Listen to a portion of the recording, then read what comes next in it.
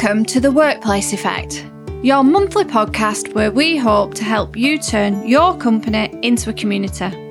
We'll hear from different voices, different customers and different hosts every month, each adding their own insights and top tips from their field of expertise and experience to create a living manifesto that will grow with each listen. A little black book of insights for your ears to give you the ideas and tools you need to sculpt your company culture.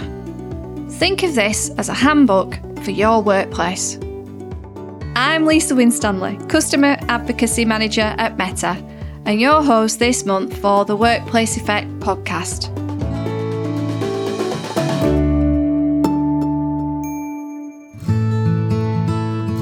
Today I'll be speaking to the incomparable Bruce Daisley, the ex-VP for Twitter and author of the new book, Fortitude.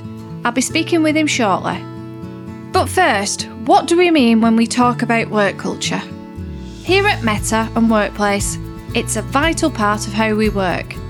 We're encouraged to have the opportunity to work with great people, tackle big challenges and make a real impact wherever we work, and all while being our unique, authentic selves. But it's possibly something that is hard to measure. We've heard the term toxic culture being bandied about. How do companies or individuals react or change this? Let's bring in an expert to talk about it a little more. So, we're delighted to welcome a truly incredible and insightful guest onto the podcast today. Bruce Daisley is the ex-VP for Twitter and is the host of the business podcast Eat, Sleep, Work, Repeat, and has a book of the same title. He's now a work culture expert and has also written other titles, including The Joy of Work and his new book, Fortitude.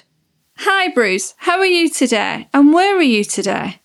Hello, how are you doing? I've just returned from a couple of weeks in Beirut actually, but I'm back in London and I'm doing well, I'm thriving, thank you. It's great to have you. Thank you for coming. Talk to me about what your experience is and where you've been working and what led you to where you are now. You know, I was always interested, I was obsessed with workplace culture, largely because I just loved the dynamic of one of the companies I worked at. And when I discovered that people who were doing parallel jobs in other organisations and they weren't having as good a time as I was, I thought, wow, this is just really intriguing. That was like my first job.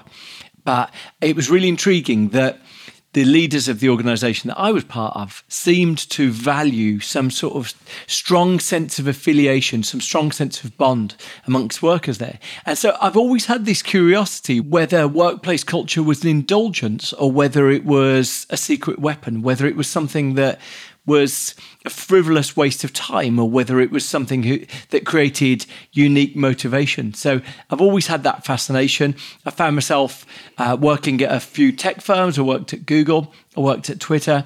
And I think along the way, I realized that quite often the unit of culture is quite often a team rather than a company.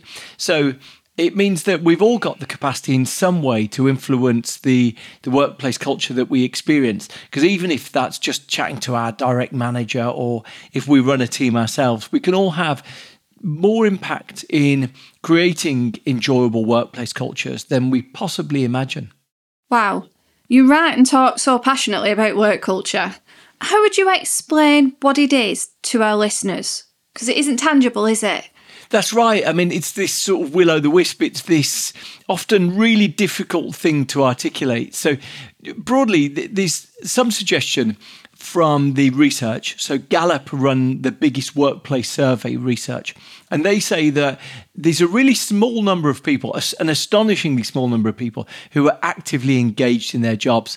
For the UK, they say that 8% of British workers are engaged in their jobs. Interestingly, it's about 4 times higher than that in the US. But on continental Europe, it's lower. So in I think the lowest place in the world for workplace engagement is Italy right now.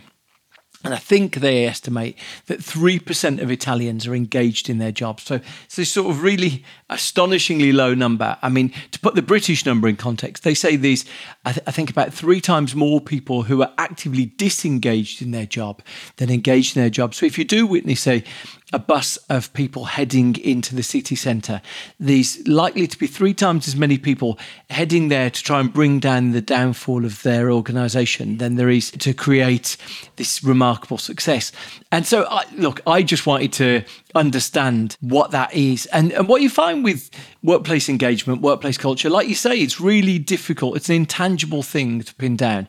It's how much we're engaged with our job. It's how much we expend incremental effort. I guess, we put a bit more effort into trying to do a good job, and try and understand the components of that, I think, is a never-ending pursuit. I find myself, I read about a book a week that I get sent on these things. I listen to stuff all the time, and I feel like I understand about 10% of what there is to know. Why do you think then it is important to have a positive work culture? After what you've just said about so many people who actively going into work to bring it down, so why is it important? I think, let's work on the basis that full-time workers are spending 40 hours a week doing a job. Then if you're really doing it, just whiling away time, effectively you're passing away your whole lifetime. You're going to be doing this for 40, 50 years. And if you're doing it with a reluctance, a sort of disdain, then it's a pretty miserable way to spend a lifetime. So trying to find some way where we get reward, happiness, satisfaction from our jobs is actually quite a noble pursuit. And look, we know that there's good evidence that people who have jobs are happier in life than people who don't have jobs. People who are unemployed often have a lower sense of well-being. So we know that jobs can be a source of happiness for us. And that's not that we're gifting our life or we're gifting the best part of our consciousness to our employers. But the idea that you do something and you feel some sense of satisfaction from it, in its raw sense, is quite noble. So I think understanding that, so that might be, of course, jobs that are imbued with a strong sense of purpose, teachers, firefighters, hospital workers, we can really see that. For the majority of us, we don't do jobs like that. But actually, if you look into even people who work in retail stores, if they feel that they're proud that they're doing a good job, it just gives them a greater sense of personal identity, a greater sense of satisfaction in the rest of their life. So look, I think trying to create a positive, motivated workplace culture is a noble cause, really. And, trying to find the secret ingredients of that is quite an elusive challenge. Absolutely. And I think you've touched on this, but would you say that is it a tricky thing to measure?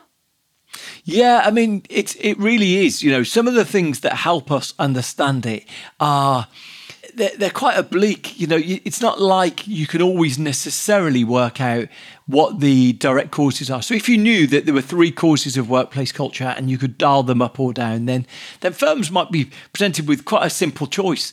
But it's never as straightforward as that. We don't fully know what are the 3 things that you would do to change it. One of the things we do know is the biggest predictor of whether you're engaged with your job is whether you've got a best friend at work. That's really interesting, because if it's a bad workplace environment, then maybe that's your confidant, your ally, someone who's a friendly face in the crowd. If it's a good place, then it's just someone for you to share moments of downtime with. But it's a really interesting indication. If you said to most business school supremos and you said to them, how important is it to you that people have friends at work? That would probably be regarded as a bit of a distraction, a bit of an unnecessary detail. But, I think for most of us, if we recollect our favourite jobs, our favourite time of work, we probably do have these memories of feeling bonded with other people, these moments of feeling connected to other people. So it's a really interesting counterpoint to probably what our first instinct is about good workplace environments.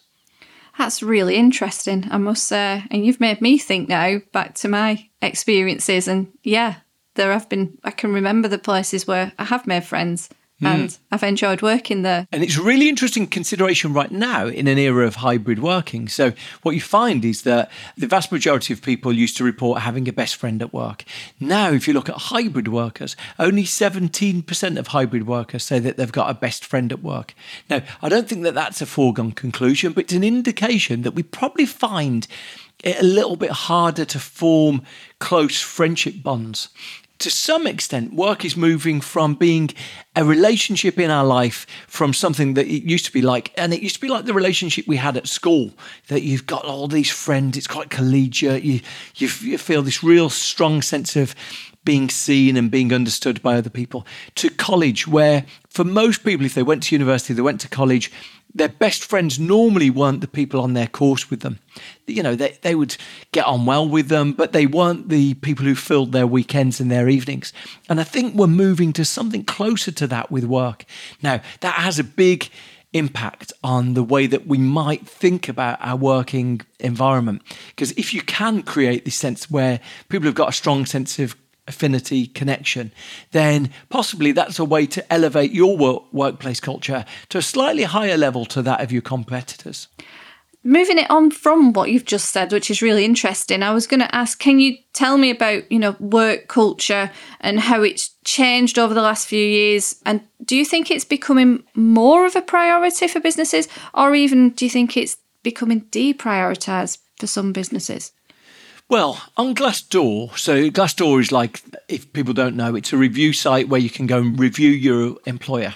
And, broadly, the way that you'd characterize the reviews on there's a lot of people who are furiously flaming out an employer that they didn't like. And then there's a lot of people who celebrate great employers they had. So it's a polarizing place. But on Glassdoor, typically over time, people have said that workplace culture is more important to them than salary. So they recognise that actually if you're working in an environment where you don't like the people you're working with, it's a pretty miserable way to spend time. So typically over time, workplace culture has been more important. Look, and that shouldn't be at the expense of salary. I don't think any of us should be forced to choose, I either like my colleagues or I earn a living wage. But it's an indication that we do value these things. I think what we've seen, as I said, about the plight of the hybrid worker, these things are proving a bit more tricky to create a good, bonded, humour-filled, warm workplace culture is harder now than it was before. And so, I think it will separate firms. What we've not really seen yet on Glassdoor is this big differentiation between some firms who are fully remote, some firms who've got a certain sort of hybrid working.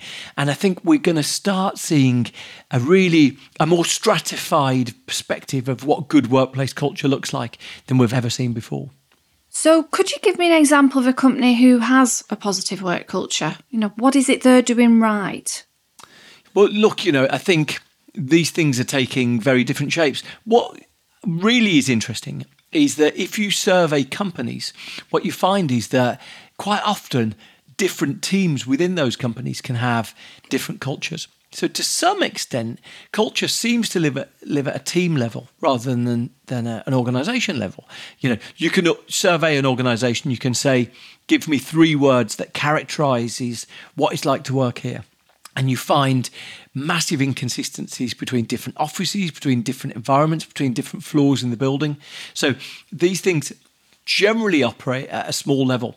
And they're broadly about the direct management that you've got. They're broadly about the experience you've got, whether you're trusted, whether you're given respect, whether you feel that the environment you're in is setting out to create a good, productive environment. So they normally exist at a team level. And so what we see there is that we see the things that are most important to people, feeling that they're trusted. People are very willing to be accountable, but they want to know what they're accountable for. They want to have a strong sense that we're all in it together. So that's a really interesting one. People who've studied this have said that when there's a strong sense that we're all in it together, that the boss would do the jobs that they ask the team members to do, that there's no secrets that are unnecessary secrets. There's no gossiping that isn't inclusive. those things seem to work well.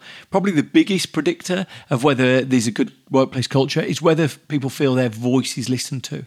So the importance of voice, affiliation, probably another thing that's critical is a sense of space, people feeling like they're not given more work than they can realistically handle.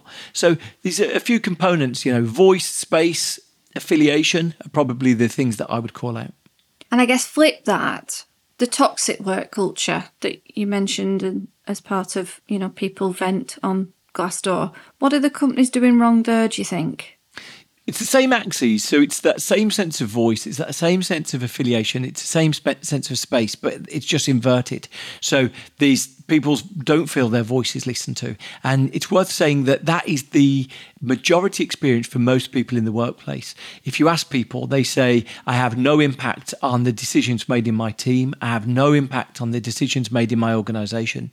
That sense of feeling out of control, the lack of impact is the predominant experience.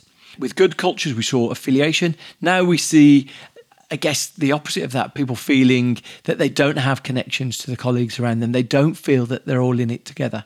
And the final one is space. The feeling for the majority of people in the workplace is there's not enough hours to get things done. There's always a call that they feel that they should be dialed into, that they may be missing, or that they've got more emails, more messages coming into them than they feel they can cope with. So the inversion of those things. And the last one, that absence of space, that's where real burnout lives right now. And it's worth calling out one of the reasons for that. In the last 15 years since email came to people's mobile phones, and I recognise there's probably people listening to this who maybe weren't in the workforce when email came to mobile phones, but we witnessed that the average working day went up 2 hours a day with that change. And that's a really fundamental change. The average working week went up, by some accounts, to 60, 70 hours a week from that change. And what we've also witnessed in the pandemic is the average working day has gone up by an additional 45 minutes a day. So we're definitely witnessing longer working hours than ever before. There's the absence of that space. There's the absence of that sense that there's slack in the system. And that's why people are feeling more burnt out than ever before. Wow, that's so interesting, and completely agree. And in your experience, Bruce, what is the impact for companies and the employees if they do have a positive working culture and it is encouraged? Yeah, the biggest impact is that people feel that they're able to do their best possible work. Most people go to work hoping that they can have an impact. Most of us don't want to spend the day idling, but we want to get the sense that, okay, we can make something happen today. Excellent. So how would you go about creating culture in the workplace? Yeah, I think, it's an inclusive process. If you recognise that sense that we're all in it together, that people need to feel that their voice is heard, then it's about demonstrating that. Sometimes that sense of voice is given a slightly jargony phrase. It's referred to as psychological safety. And what you find is that organisations that really focus on giving their workers psychological safety. So let me articulate what that is. That's the sense that we're able to express our opinions without fear of consequence. So that might be that you're working in somewhere and, deliveries are coming on the wrong time, or maybe the way that you're interacting with customers feels like it's just creating a sense of constant overwhelm. You're doing everything from scratch every time.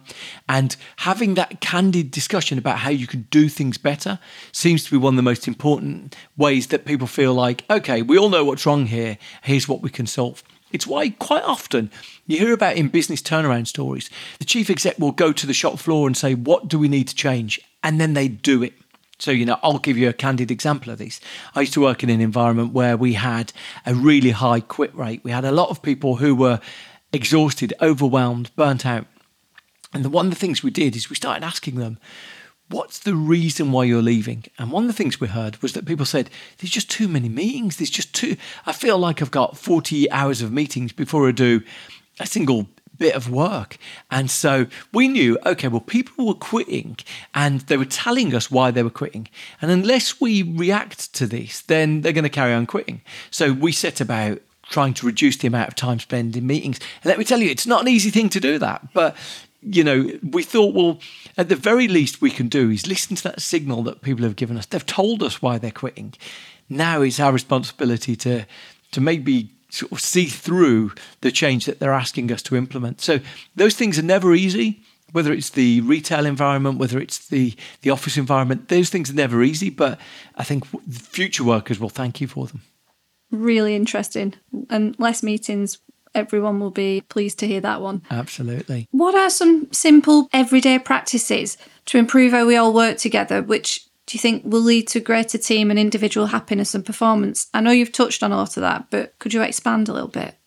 Yeah, giving people space is probably the most important one, because a sense of personal control is one of the biggest predictors of well-being. So if you're opening your calendar on a Monday morning and you've got back-to-back meetings all week, and you sort of breathlessly exclaim to your cat, well, how am I meant to get my work done? Then almost certainly you'll be one of those people who's feeling, I've just got no way to have an impact here, because the only way I can have an impact is working late into the night. Then I guess your experience of work is going to be one where you think, I'm not being set up to succeed here. I'm not being set up to do my best work. And so trying to find a way where you give people a bit more space in their calendar. What we've seen is there's some beautiful examples of this. There was a really intriguing piece of work done that was published on the front of the Harvard Business Review about 6 months ago. 70 organizations committed to giving their workers 1 day a week with no meetings. Now, these were big organisations. So it wasn't like, it was a local pet shop.